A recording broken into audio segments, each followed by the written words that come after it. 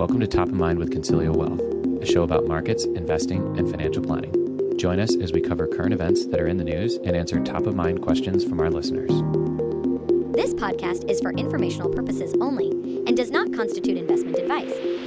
This audio may contain statements that may be deemed as forward-looking. Any such statements are not guarantees of future performance, and actual results may differ from those projected. This podcast is not engaged in rendering legal, financial, tax, or other professional services. Welcome, everyone, to episode 12 of Top of Mind with Concilio Wealth. On today's episode, we are going to talk about ETFs. We're going to talk about the inner workings of ETFs, something that's called creation and redemption. So talking about the tax efficiency of how ETFs work, fees, the different types of ETFs, and just some other things to look for. And before we get there, as usual, we want to start with a check on the market pulse and give you an update there. So Hal, great to see you today as always. I'll let you kick us off with our market update. Thanks, Chris. Great seeing you as well. Hopefully things are nice and sunny down in Southern California. And yeah, the market update, it is, Thursday, December 16th, 10 a.m. Pacific. Yesterday, the Fed, was it yesterday or my days are mixed up. It's Friday, December 16th, 10 a.m. Pacific. Sorry.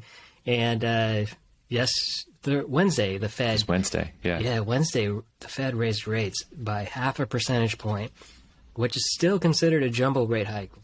Just a reminder, it's usually 0.25 as the normal hike or the normal cut. We've been seeing 0.75, which is 3 times that normal rate. It's because there's this concept where the Fed fell behind the curve last year, right? And they let inflation run rampant. And Wednesday was the first of the lesser of the jumbo cuts. It was still jumbo at 0.5, but that was widely expected. It was more than 80% odds coming into Wednesday that the Fed would start reducing the amount of hikes. But more importantly, it was just people paying attention to what Jay Powell was going to say about future hikes. And the Fed is forecasting, unfortunately, more hikes ahead and the possibility of no cuts for the next year. So that sent markets into a, bit of a sell-off. And I think volatility all year has been Fed reaction. So I think heading into next year, we might see more of that. So markets came down after that announcement because the day before there was also some good news that was released. Tuesday was a very positive day in the markets. What was that data? That was CPI. Inflation is coming down. And inflation is unexpectedly coming down faster than what the economists are forecasting. And that's why the positive news leading up to that point, or the positive performance leading up to that point, had been so strong. We've had a strong end of the year despite recent sell-off. Like really since October, we've had a really, really nice rally here. We'll actually talk about this in a minute, but This is one of the best 2-month periods in since 1950. It's been a nice time to be invested. Yeah, it shows you how hard that is to time, though, because what data that was really positive that we got in October, right? November CPI came in low, but that was October's data. So no kidding. If you're waiting for a green light, you're a month late. You told us to invest after the midterms, right? You said it's always up after the midterms.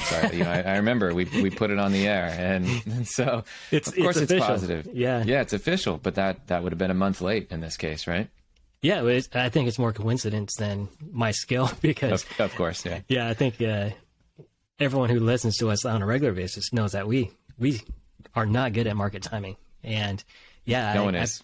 I stick my neck out because I'm basing it on history, but there's other things that probably came into play other than the election, right? We know who is running Congress, who's in the presidency, and all that stuff, but the bigger elephant in the room was inflation, and it's working out towards our benefit. Yeah, as we say, the most boring news is the markets generally go up, and sometimes they go down. Yeah. And that's kind of what we say here all the time. And so we look over at history and we can see these big rallies, and these big rallies tend to follow bigger market drops, which is kind of what we've been through this year. So, I think it's a healthy dose of what history tells us, which is just kind of the reality of stay in, stay long, stay calm. But obviously the media likes us to focus on everything from oil prices to trade wars to whatever else might be going on. Not oil prices lately have people really focus on the bad news, and I've seen more headlines about rising gas prices versus the sinking gas prices that we've experienced in the last 4 or 5 months. So, there needs to be an index for this. Someone needs to put together the perceived something, say oil prices, based on headlines, and then the actual, and cross that. Because if oil prices are only ever in the news when they're going up, the perception is that they always are going up. But in between those dates of when it hits the news, it goes down a bunch. Oh my God, it's going up again. Well, it's going up from a 20% reduction from its prior high. This is my gripe with the media constantly. So, maybe someday CNBC will have me on and I can speak my real thoughts. Well, yeah, people love talking about rising gas prices. Oh yeah. And then maybe the media is feeding into that. Like, so what came first, the chicken or the egg there? Because the media wants attention, but they know people focus on $6 a gallon, right, gas prices versus $4, right? We kind of do it to ourselves. And I think we put a lot of our inflation expectations on the cost of gas. Right, Jay Powell said expectations have remained unanchored to high inflation, meaning we expect inflation to come down as a group, and I think that has a lot to do with gas prices, which will go up again. Like, that's what gas does; it goes up and then down. We've been telling clients this too, where gas is expensive. Yeah, they're most likely going to come down, but no one remembers that. But here we are. Can we also talk about the readings that come out? Because they go year over year and they go month over month. Yeah. And this one drives me crazy. So I want to talk about it for a minute. Yeah. Can you describe that a little bit? Okay, year over year is what it is. It's let's say we're doing inflation in October 2022. We're going to compare it to inflation levels in October 2021, right? So if you have a lower base in a particular year, and this current year it comes in a little bit hotter, that's going to look like a bigger gap. That's called a base effect, meaning if you have a low register in the year before, and then the year after you have a high register, sure, that's going to show high inflation. But we were gradually climbing up to this point, not... It didn't jump from October this year to October from the October last year. So the month over month you're describing, the November CPI came out, on Tuesday. So November showed a decline month over month, but it showed a big jump year over year in 2021. And again, I know inflation's higher, prices are higher than they were a year ago. But really, who cares about what the last year did? Because what's going to happen next year with all the high bases in 2023, we're going to show deflation probably. Is that, is that accurate? Maybe not. I think it's a lagging indicator is what you're saying. It lags on the way up and it lags on the way down. With a year window. With a year window. Yeah. Is it as simple as taking that month over month number and just times 12 and that's what the actual projected future inflation rate is? Is that how we can look at it?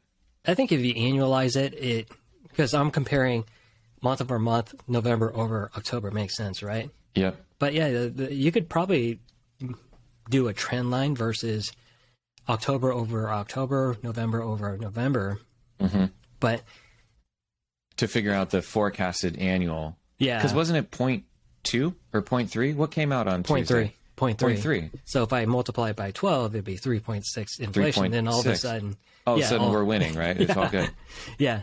Yeah, we don't need a recession to solve this problem. But again, as I described with inflation before, you imagine you're driving on a highway and you're driving up to 80 miles an hour, right? Let's say you go cruise at 83 miles an hour. You're not heading towards 90, thank goodness, but you're still going pretty fast. And so I think those year-over-year numbers kind of give some insight of where we were, but it doesn't really give a good trend to where we're heading.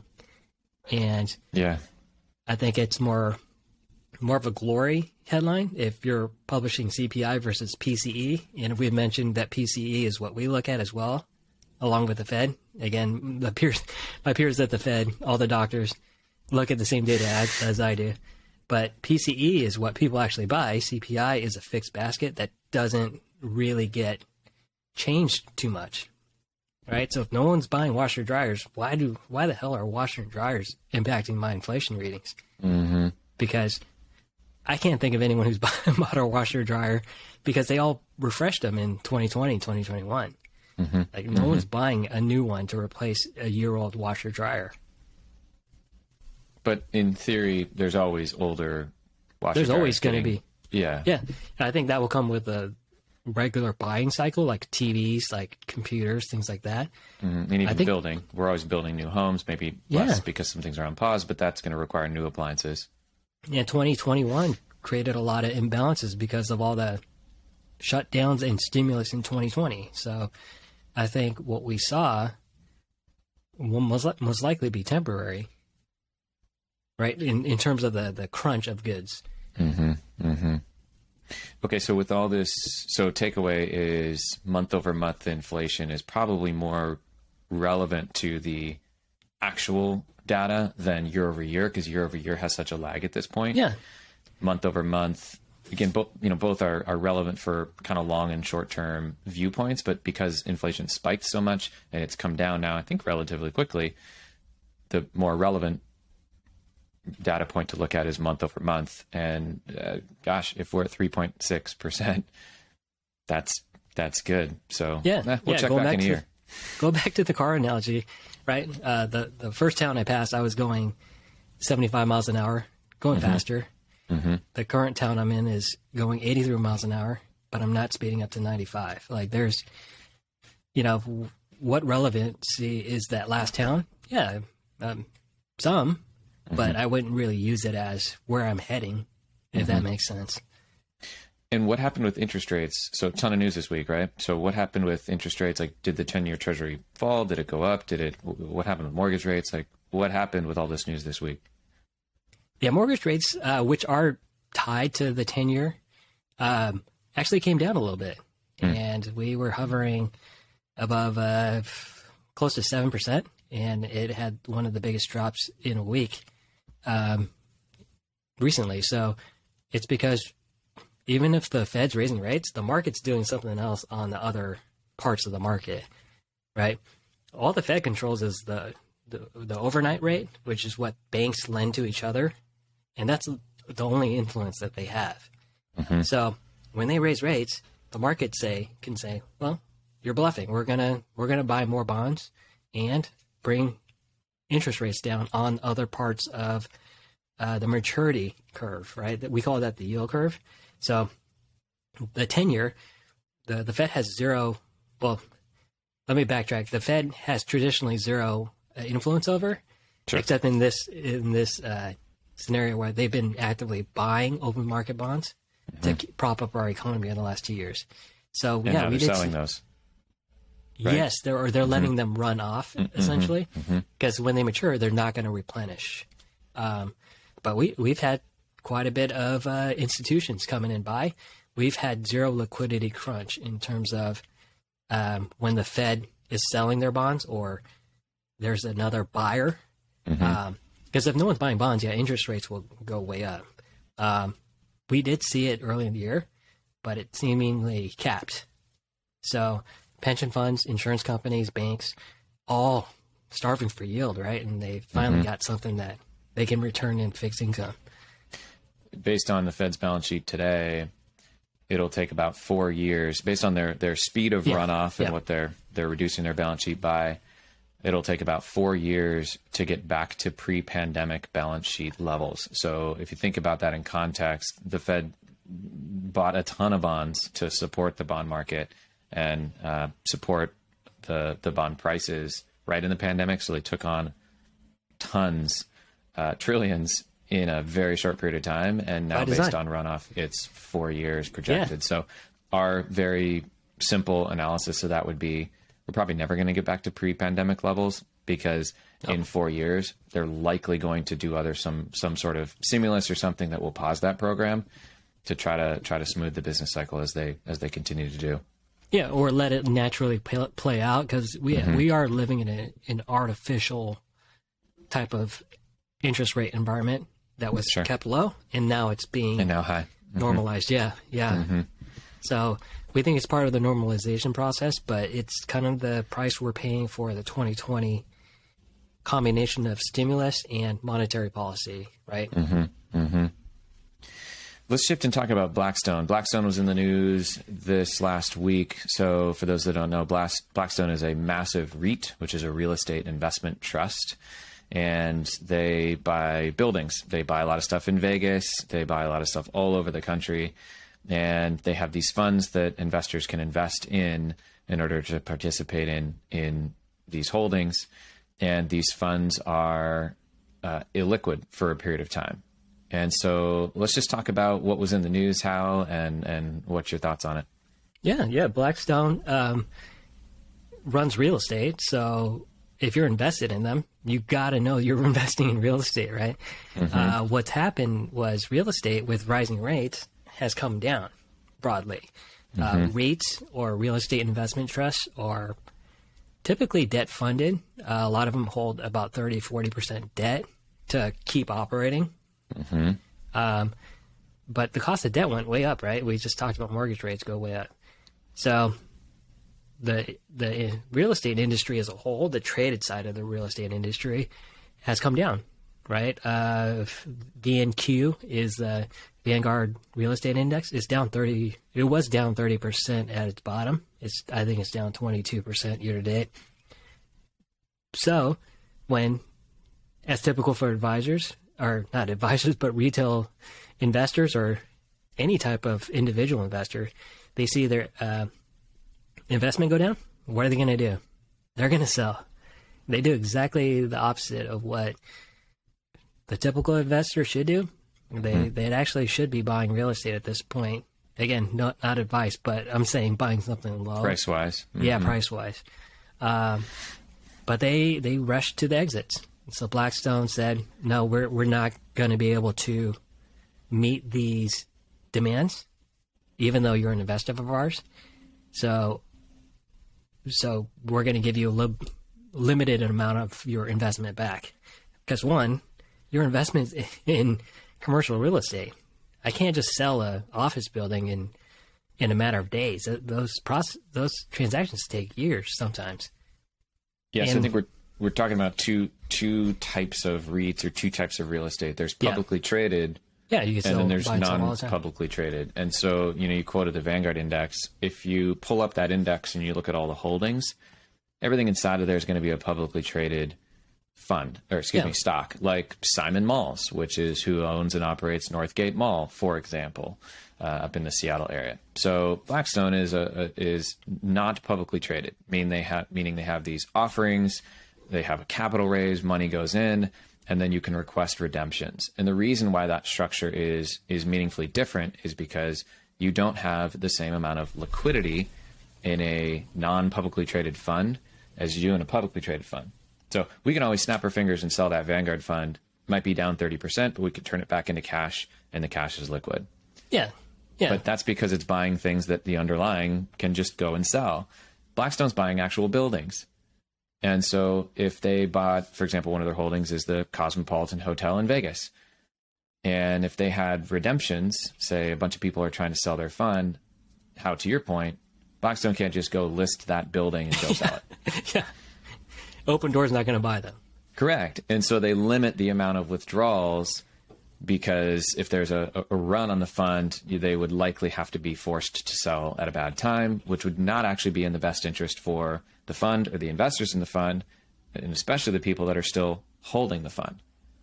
So I think just what's interesting here is that it's this, human nature is sell when things are going down, buy when things are going up. To your point, it would likely be better to do the opposite of that. But because you're invested in a fund that also has to deal with other humans investing in that same fund, and they're now requesting withdrawals, that could actually hurt your returns if you're still owning the fund. Yeah, well, let me play devil's advocate, because let's say you're Blackstone and I'm Joe Schmo investor. Mm-hmm. Well, it's my money. I want to be able to take it out. Mm-hmm. What's your response, Blackstone? Or Chris? Yeah. My response is we have an obligation to you as an investor in the fund to not sell assets at a terrible price. And so we limit withdrawals so that we can hold assets to sell them in an opportune time. And we don't feel like right now is an opportune time for some assets, at least not all But I think of real them. estate is going to crash, Chris. Well, we don't. We're a real estate fund. We buy things that we are long-term, and long-term, real estate will be just fine. And I think the other appropriate response here is you should have known what you're getting yourself into. We're pretty I think upfront about saying liquidity, meaning being able to sell, is not going to always be the case. And I think that's a great point. And our point is not that Blackstone is good or bad. Yeah, we don't invest anything in Blackstone. Yeah, this isn't a conflict. Our point is, if an investor chooses to invest in something that is illiquid, that has these liquidation periods that may or may not be met, that investor has to understand that they might not be able to get their money back in that investment. And there are regulations on trying to make sure the investor is qualified in order to get into this investment in the first place, but they're really not that strict, and there's really no tests or anything that anybody has to go through. So our point is that if this type of thing is a piece of your portfolio, it just has to be an asset that you're committed to holding. Yeah. It can't be a majority of your money that you might need back in a pinch, because this type of thing happens, and it's Blackstone or any of these, it's their way of trying to protect current investors in the fund. Yeah. So again, I think it all falls back on proper planning. If you need to liquidate one of the most illiquid assets in your portfolio, then you probably set it up improperly. I would agree. Why would you need to touch the hardest thing to sell first? That makes no sense. Yeah. All right, I think the last thing you had here was some good news on used car prices. Sounds like they're coming down. Well, it's good news because they're not car dealers, right? They're coming down. They've been coming, and they peaked. Used cars, especially, have peaked in the summer, and they've been coming down pretty rapidly. And we're looking at week-over-week price drops of maybe 2 to 3%. That's because the supply chain is improving. People are seeing quite a bit of availability on the lots. Granted, with the rising rates, to finance a brand new car probably costs 5 to 8% in interest if you're something going to like finance. that. Yeah, used cars are about 6 to 10, upwards of 11% to finance, depending on your credit. And we're also seeing quite a bit of increase in late payments and delinquencies. So we might see another flood of especially used car inventories coming in. I was just pulling up an email here that I just got on December 14th, so 2 days ago. And for the first time in a year, maybe 2 years, the subject of this is up to $3,500 off MSRP. What? Yeah. And it says, see all our pre-owned inventory, wide selection of high-quality used cars. Save $1,000 on this 2023. Save $1,500 on this 2022. And the list goes on. Save $3,500 on this car. Save $3,000. Okay, this is new. Yeah. You'll remember we talked about this a number of episodes ago over the summer, and every email I'd get was saying my car was going up in value. Yeah, yeah. And I think gone are the days are the dealer markups, which I think, again, dealers should be punished for that. I think if you have a local dealer that have marked up prices, which contributed to this inflationary mess that we're in now. Cars were a big chunk of CPI. So let me play the smallest violin for car dealers that have marked up, that are sitting on a ton of inventory. I hope they continue to see lower demand because they took advantage of a situation that we were all facing, and they exacerbated it. And again, no love for car dealers here. Okay, this is interesting too. Final point. This is not a prediction or a recommendation or anything, but I got a text from Tesla, and this is Tesla in my local area, and it says, checking in as we approach the end of the year. If there's anything we can help you with, blah, blah, blah. We currently have brand new inventory vehicles ready for pickup as early as next week. Whoa, yeah, I thought Teslas were like 6 months out. Yeah. Happy to assist you with a test drive, questions, or placing a vehicle reservation. Reply yes, and come on in. Okay, interesting. So maybe even the company with the greatest backlog in cars has either seen a drop off in their deposits, or they've actually met demand. And I think the next earnings will be interesting to see if they've met their backlog and they aren't seeing as much demand, because I have never seen a text like this from Tesla. Yeah, maybe people are sandbagging too for the first to roll around, because I think that's when the new EV tax credits come in. So they're maybe that's interesting. Yeah, that's true. I think only one Tesla qualifies for that. Because it has to be built mostly in America, right? Yeah. Well, none of the other EVs qualify for that at this point. I think Tesla's the only one, and then it's only their Model 3 because there's a price point as well. So that is interesting. Yeah. Yeah. So it could be a buyer sandbagging. I know Tesla is a pretty much sought after vehicle, but yeah, I think we mentioned the chip shortage was like someone's lying here, because a lot of the chip makers are saying we're sitting on a ton of inventory. And if car manufacturers saying we don't have enough chips, so something doesn't line up there. I know. I think we're seeing it. And again, don't reward the dealers who took advantage of this situation by going back to them. They never should have listed cars above MSRP. I've seen certain Fords go for $20,000 above sticker. But who's buying that? I mean, that's the thing. I can't blame the dealers. It's the people. It's the people who are buying it, yeah. But I think the dealers were taking advantage of, well, Chris, you're not going to buy today. I'm going to sell the How, because he's willing to pay $20,000 over sticker. But that's prices. That's free market.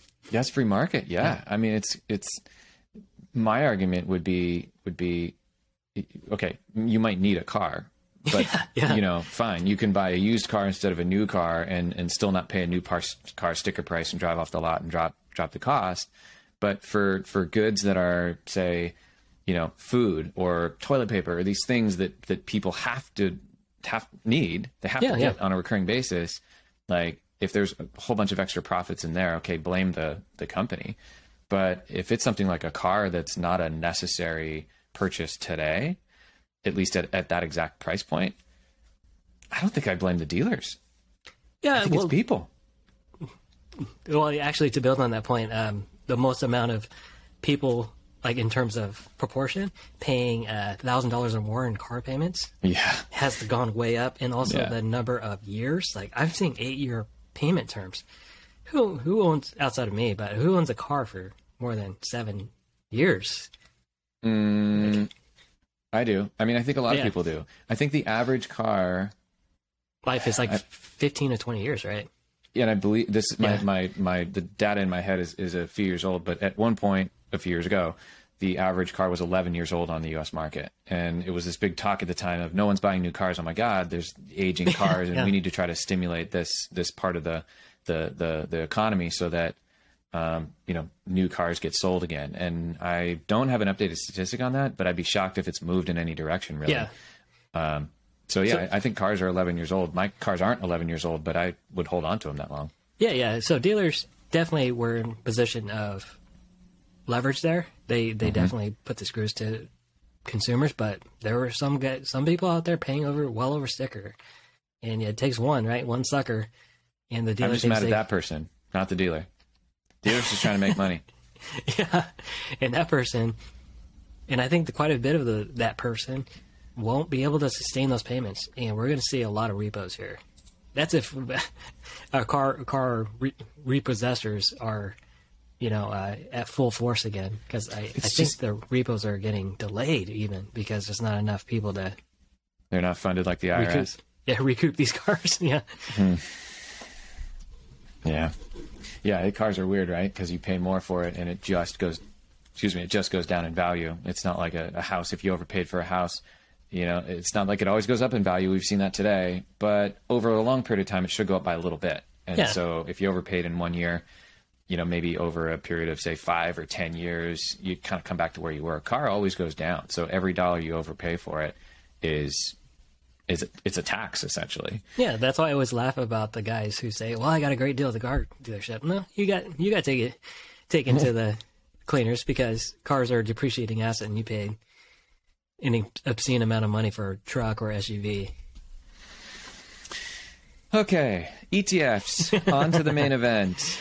We're really here. What are we here for? Yeah, so we could talk about there's so much fun stuff that we could just keep talking about here, but I guess at some point we have to turn the train here. So ETFs, the objective of today is to provide an education on ETF structures. Why are they often considered not often they are, why are they more tax efficient than mutual funds? And some of the things to look out for in ETFs. I think that the media just is, credit to the media. It says go buy cheap things, and expense ratio is not just the only reason to invest in something. Just like when you're looking at your menu of 401k funds, the ones that performed well in the 1, 3, and 5 year history generally aren't the ones that we should just pile all the money into, right? So these factors are what we were hoping to sort of unpack today and provide an education on ETFs. Last time we talked about mutual funds. If you didn't catch us in our last episode, dive into that. So, Hal, why don't you kick us off? ETF structures. What is an ETF? How do these things work?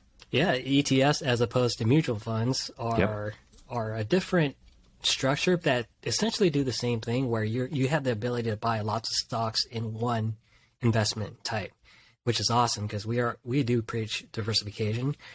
But ETFs are different because you can buy them in the middle of a trading day. Well, that's the only time I recommend buying them, is in the middle of a trading day, not after hours. And they have a lot of the same exposures that a lot of mutual fund index funds have, but you can buy them midday. So they trade like a stock, because I can buy a share of Apple stock while the market's open. I can sell it while the market's open.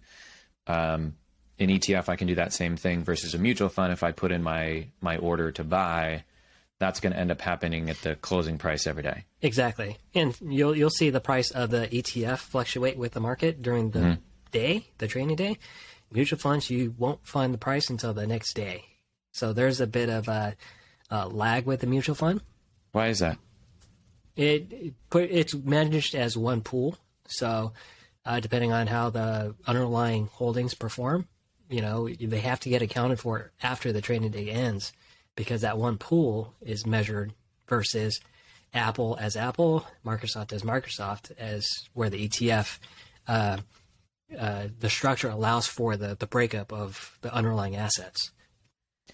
Last time we talked about how mutual funds will often pay what's called a capital gains distribution. And a capital gains distribution is the underlying holdings in a mutual fund, which are, let's just say, stocks. Yeah. Those are bought and sold throughout the year to handle whatever the manager is trying to change, or even redemptions from the fund or additions to the fund.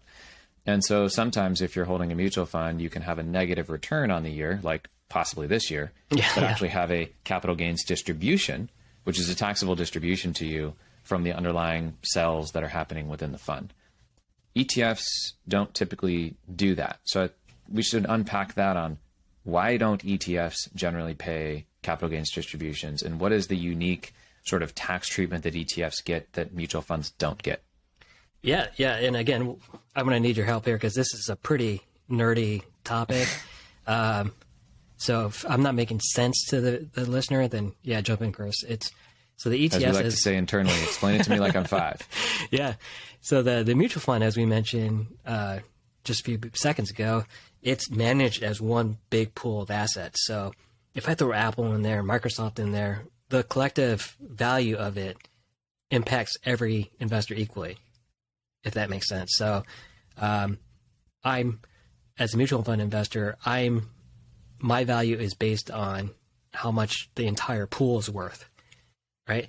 ETF is slightly different. Again, same end goal here, but the ETF is slightly different, where that those Apple shares, those Microsoft shares are divvied up, meaning if Chris sells his ETF, that shouldn't impact me because it's selling that slice of the ETF or the underlying holdings that are broken up in that ETF. Where Chris sells the mutual fund, it's actually up to the mutual fund manager to sell something to provide Chris his initial, whatever the value of his investment is when he wants to take money out or add money in, right? So I'm not getting equal share of what the underlying index is in the mutual fund because the manager's goal is to beat the index. That's why they're charging higher expenses.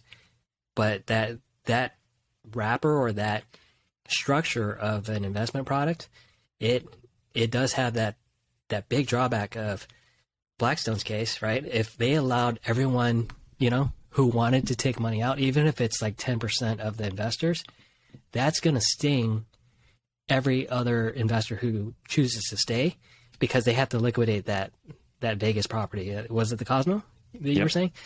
And let's say no one wants to buy the Cosmo and they got to sell it for 30% discount. Everyone gets stung by that, right? Versus the ETF where if Chris wanted to sell, he's just selling his fractional shares of Apple, Microsoft, and it doesn't impact me on the fund side. It'll probably impact the market if there's enough Chris's out there looking to sell. But that's the movement of Apple, Microsoft, Google, whatever's in the ETF coming down versus someone else's selling activity impacting me and other investors in the pool. So I think what I heard there is, let's say that I sell $10,000 from mutual fund XYZ. It's up to the fund manager to sell in equal parts of every single holding inside of here, this fraction to send Chris $10,000. Or the manager might say, hey, I'm going to sell 5,000 from Apple, 4,000 from Tesla, and 1,000 from Microsoft in order to meet this $10,000 and send it out the door. And because of that, that's also why mutual funds don't price until the end of the day, because this trading happens during the day. And due to those decisions, that might be the fund manager's way of sort of rebalancing the fund or shifting the allocation in the fund to sort of meet this withdrawal. They sell more of the thing that they wanted to sell anyways to meet the withdrawal. Versus an ETF, I say, hey, I want $10,000 for my ETF. And it's going to have this fractional sale of every single tiny thing inside of the fund to meet my, $5 to 50 cents to meet my $10,000 withdrawal. And that's why those can price immediately and intraday, but also why mutual funds kick out this capital gain, whereas index funds don't. Because the manager in the mutual fund case, I got to sell this winner to fund Chris's cash needs, or I got to sell this loser. Well, hopefully that's the case, but what if I don't want to sell this loser because I think it's going to rebound? And that's where in down markets like this, you do see significant capital gains, which was from previous year's investment gains. But if you're new to the fund, you're still going to get hit with those capital gains. As we talked about last time, investors that bought the fund in, say, November, and then immediately had a capital gains distribution on November 22nd, they had that capital gains distribution for the entire year, but they only owned it for 20 days. And that's the catch there. In the ETF case, your ownership fractionals of like those underlying stocks, because that's ultimately what you're buying is stocks. That doesn't change whether Chris puts more money in or takes money out. That's the beauty of ETF investing, at least in how it works. But we got to consider the total cost of ownership, because since those underlying stocks are being traded in and out, right? Apple's not going to wait for you, right? Apple's going to trade, right? And the total cost of ownership comes in is when the difference between all the fractional shares, their value, at that very moment, and lined up against the value of what the ETF is charging. So that's called a premium or discount. Depending on how big that spread is, that can impact you in terms of overpaying or underpaying, or for the underlying holdings. Or underselling or overselling, depending on how liquid the ETF is, meaning how often it's traded, how much volume it's trading in, how many underlying shares of the ETF, not the holdings itself, are being traded. So yeah, you'll see free trades on Robinhood, right? How they make money is the frequency of trading is if I sell you Apple for $100, they will buy Apple for $99.99 and then sell it to you for $100.01, capturing the 2-cent difference. That happens a lot with these free trading apps. Payment for order flow. Yeah, and ETFs are the same way, and that comes into play for total cost of ownership. So when you get these, personal finance gurus say buy passive and just buy passive, yes, that works for a lot of funds, but it doesn't work for a lot of other funds. You gotta know what you're buying. Decent example of this is when some of the cryptocurrency ETFs came out earlier in the year, maybe even last year. Yeah. They would be trading at pretty significant discounts or premiums relative to the underlying holdings. And like 20%. Like 20%. Yeah. And so the how that works mathematically is you might pay, say, $10 a share for this ETF, but the things that are actually inside of the ETF are only worth $9.50.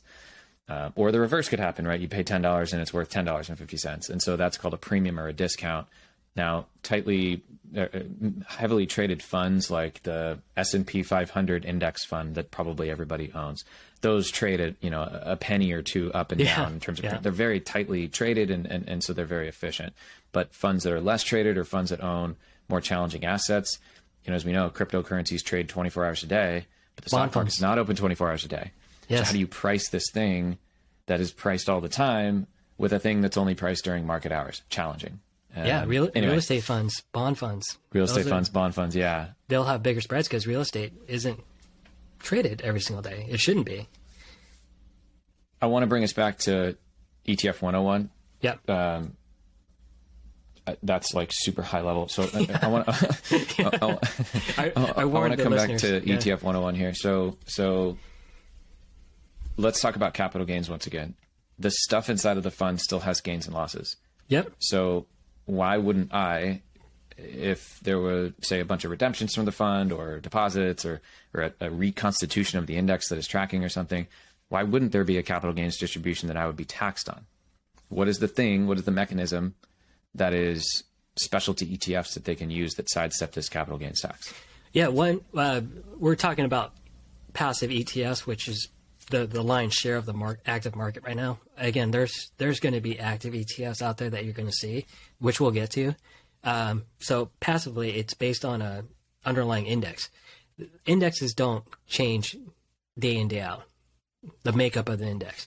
So if it's tracking that, you're not going to get a lot of portfolio turnover, which is one big reason of the tax efficiency relative to the mutual fund. And the other part is the create redemption mechanism behind it, which is if Chris wants his fractionals to be sold or bought, meaning I own half a share of Apple, half a share of Amazon, he could do that, right? His cash needs won't affect the mutual fund manager's decision. Well, it will affect the mutual fund manager's decision, not the ETF manager's decision, because he's just going to get his portion and go.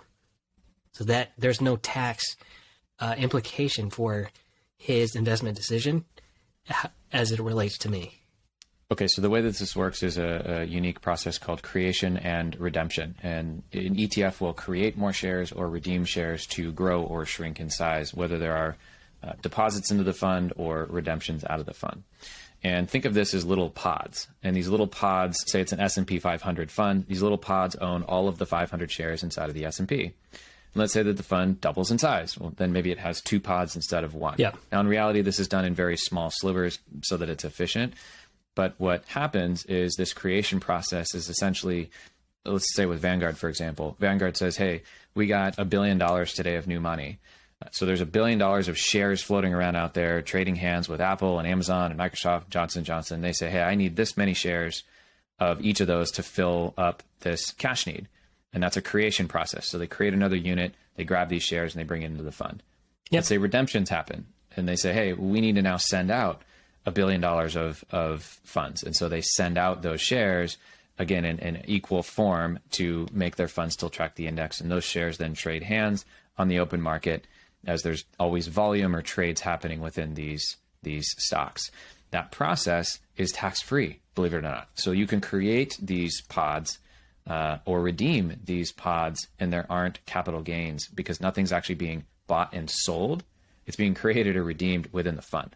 Yeah. And so that unique tax treatment is why ETFs, generally speaking, don't pay out capital gains distributions, whereas mutual funds don't create and redeem. They buy and sell underlying holdings. Correct. Hopefully that makes sense. Okay, so there's a number of different types of ETFs, and we wrote down 7. There's probably 17 or maybe 70. And they're being created daily. Well, so yes, so ETF names or ETFs are being launched every single day. Actually, our team just met with a new fund company that has created their own ETFs, and they were discussing with us their unique approach to their products. So ETFs are created all the time. So, but broadly, we're hoping to sort of distill this down into types. The most commonly known ETFs are index funds. And index funds are designed to track an underlying index, like the S&P 500 or the Russell 2000 or growth stocks in the S&P 500 or this type of thing. Yeah. And so the underlying index, or the NASDAQ rather. So an index, no, forget about growth stocks. It has to be an index. And so that is designed to mirror or track that index. Let's talk about some of the other types of ETFs that are out there and some things to watch out for. Yeah, because of the tax efficiency, we alluded to new ETFs being created every day. New types of ETFs and approaches are being created pretty frequently as well. So the next one would be active ETFs, which think mutual fund, where someone behind it is actively making bets, veering away from the index, right? We're not passively investing, right? So they're trying to actively beat whatever index or benchmark that they're assigned to. Question. Yeah. What's the difference between an active ETF and a mutual fund? Yeah, it's very much similar in terms of its end goal, but the tax efficiency in terms of the create redeem process makes the manager's job, much more easy. But again, you got to be careful with these active ETFs, because if their job is to beat the market and the ETF gets too big, they suddenly are the market, and that's what makes it hard. And opposed to a mutual fund, an active ETF has to stay open. So if new money comes in, right, and it's constantly coming in, I got to buy stuff I don't want to buy. In the ETF, I can't close it. The mutual fund, I can close. Money is like, I don't want to take any more money, which we like. But the active ETF, that's where the potential pitfalls could be. If you dive into episode 11, the one right before this, we talked about how mutual funds often, the ones that are very small, a few $100 million fund, tend to outperform the ones that are very large, because the ones that are small and then outperform ultimately get a lot of flows or money in, and they get too big to actually be able to manage their strategy. And then they sort of closet index because they have to do something with all the billions of dollars that are in their fund. And they just kind of tag it into S&P-like stuff. Yeah. And then they charge a mutual fund fee to basically be an index or closet index, which is something that we don't generally like. Yeah, and the next one is sector ETFs, meaning I want to buy a real estate index or want to buy a real estate ETF that tracks the index. Or I want to buy a real estate-specific active manager in the ETF. You can do that. The next one's factor ETFs, which is how we design portfolios, is using underlying mathematical factors. So Chris mentioned a growth ETF. That's making an active tilt towards growth companies, right? Mm-hmm. Companies that have growing profits or growing revenues or growing market share. Leveraged in inverse ETFs. I maybe want to, I don't know how we're doing on time. Maybe we want to get back to that one, which we don't recommend those at all.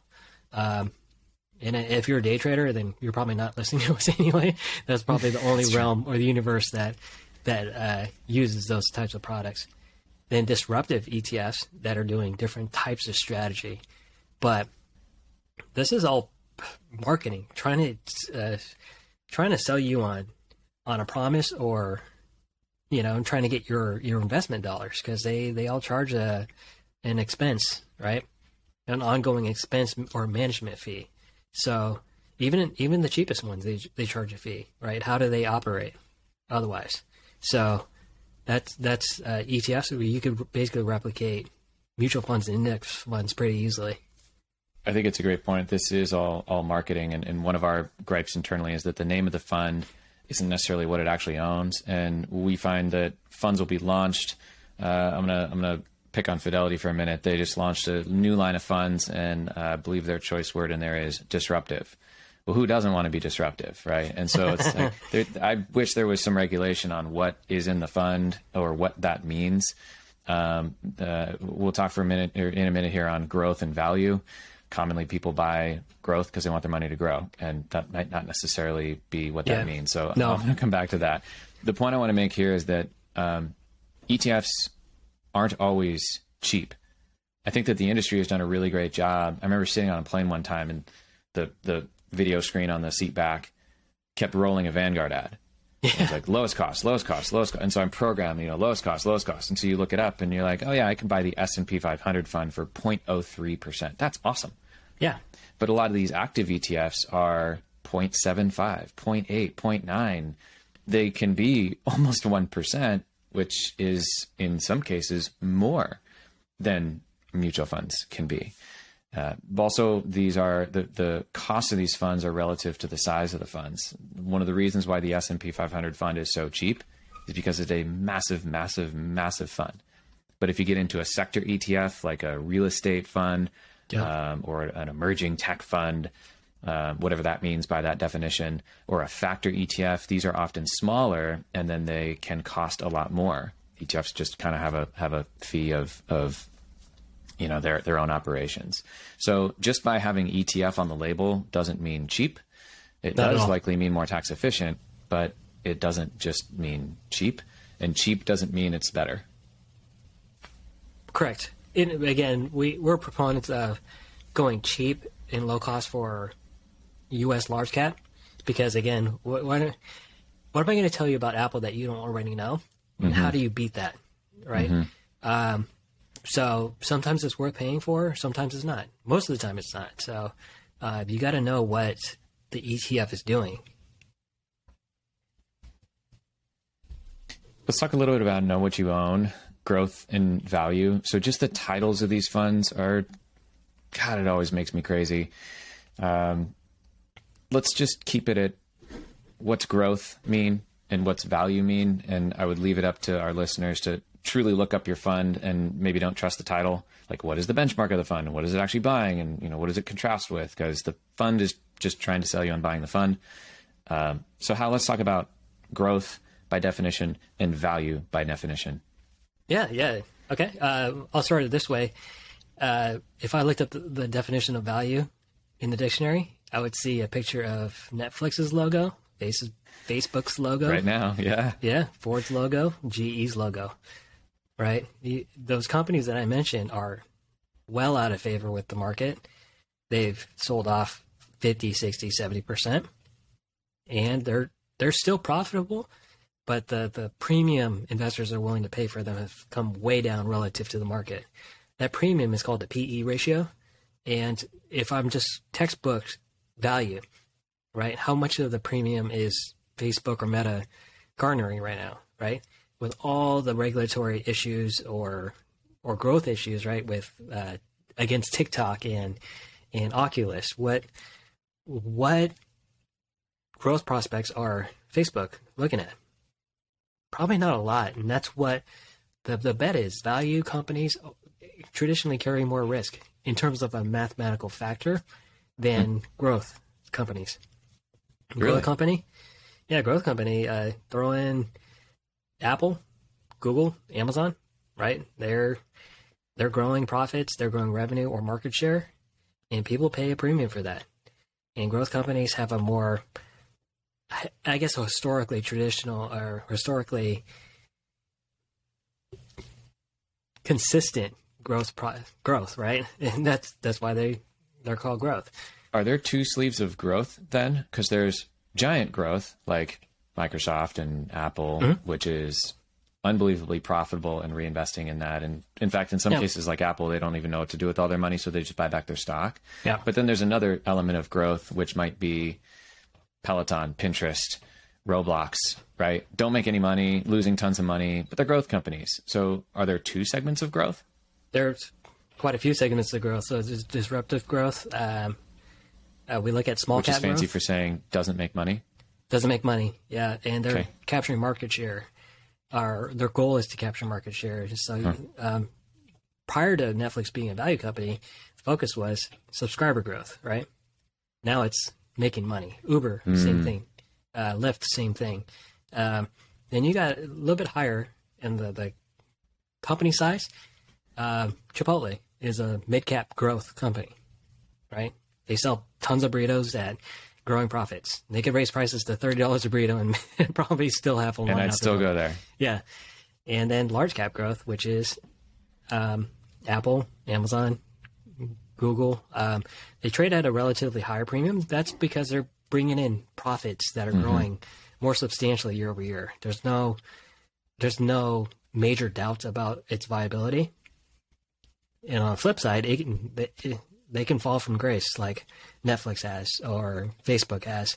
Yeah, and that is, So to invest in those two companies, you're investing in value. And what are you banking on? A turnaround. But there's risk there. There's lots of risk there versus something that is more, more expected to be consistent. Because, again, these things can turn around. But, yeah, Amazon has a big market share, and it's growing. When I think of value companies, I think of undervalued companies. Yes. I think what commonly people will do is they buy a growth fund or a growth company because they want their money to grow, and they ignore a value company because I don't know what that means. My money needs to grow, so I want a growth company, a value company. I don't need a dividend. The technical definition of a value company is sort of the Warren Buffett style of investing, which is undervalued, which is why you've seen Netflix and Meta fall into the value category, because Wall Street is actually saying, hey, these have sold off a lot. They actually might be undervalued relative to their business model. Yeah. Facebook prints money. Yes. And okay, maybe advertising is slowing, but they still print money, right? And so if their stock went down by 70% at the low, that actually might be undervalued relative to the actual earnings or profitability of the company. So value company is actually undervalued. And some of the greatest investors, Warren Buffett, of course, being one of them, focuses on finding those companies and holding them forever. For the rebound, for the potential rebound. To your point, it's risky because that could be management shakeup. It could be a business that's getting unseated. It could be, Facebook has one primary product and it's reliant on phones to get out to people to make money, right? So that's inherently risky, which is why value investing, to your point, is more risky. Growth, I think you highlighted really well there because it's giant growth.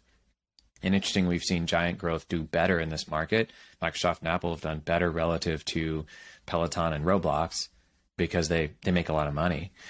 And then you've got mid-size or smaller companies which are burning cash like crazy. And those growth companies are quite risky because they could just as easily go out of business or get acquired at a fire sale price. Still don't know why Peloton hasn't gotten acquired. That's beyond me. Or they could become the next Amazon and just keep growing and ultimately reach profitability. Yeah. So those are those two categories and what they mean when you see that on a label of a fund. Yeah, another factor I'll throw in is momentum. And Peloton had a lot of upward momentum, then it had a lot of downward momentum. That's another factor that we watch out for. So yeah, we don't really stop at value versus growth or small cap versus mid cap. It's everything. I think factor investing. So one of the funds that we will or factors that we like is like dividend growth. And so if you take all the companies in the S&P 500 and you sort by dividend payers, you're going to get a handful of companies that don't fall into there. So you're not going to get Meta, you're not going to get Amazon, for example, but you will get Microsoft and Apple. And you can add other factors to that, like you have to have paid a dividend for at least 5 years. Then you have to consistently raise your dividend. Couldn't just be a one-time event. And so these are what are called factors, which is potentially a very disruptive way to invest in an ETF form, because historically this has been more of how mutual funds operate based on these factors or these investment theses.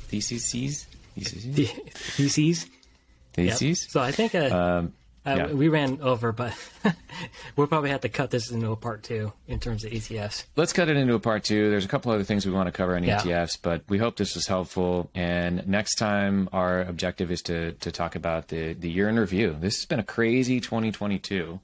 So we'll wrap on ETFs next time, and we'll cover our year in review.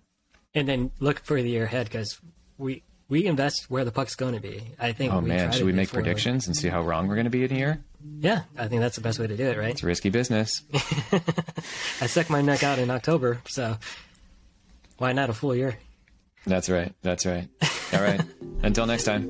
Bye, everyone.